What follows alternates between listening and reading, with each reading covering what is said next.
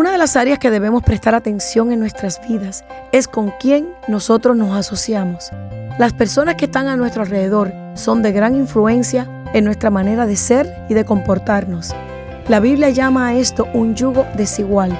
Muchos lo asocian solo con relaciones de pareja o con personas que no conocen a Dios, pero pueden referirse también a relaciones familiares, relaciones de trabajo y hasta amistades cercanas. Proverbios 22:24 dice: no te asocies con el iracundo, ni te acompañes con el hombre de enojos, no sea que aprendas sus maneras y tomes lazo para tu alma. A veces como cristianos pensamos que lo bueno siempre influencia lo malo y no siempre es así. No solo lo malo influencia también lo bueno, sino que lo hace con mayor rapidez.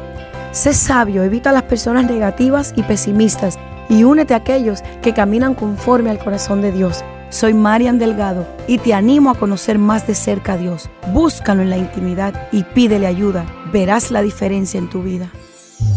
Han escuchado Un Minuto con Marian. Para más información, llámanos al 305-273-1263 o visita mujerúnica.com.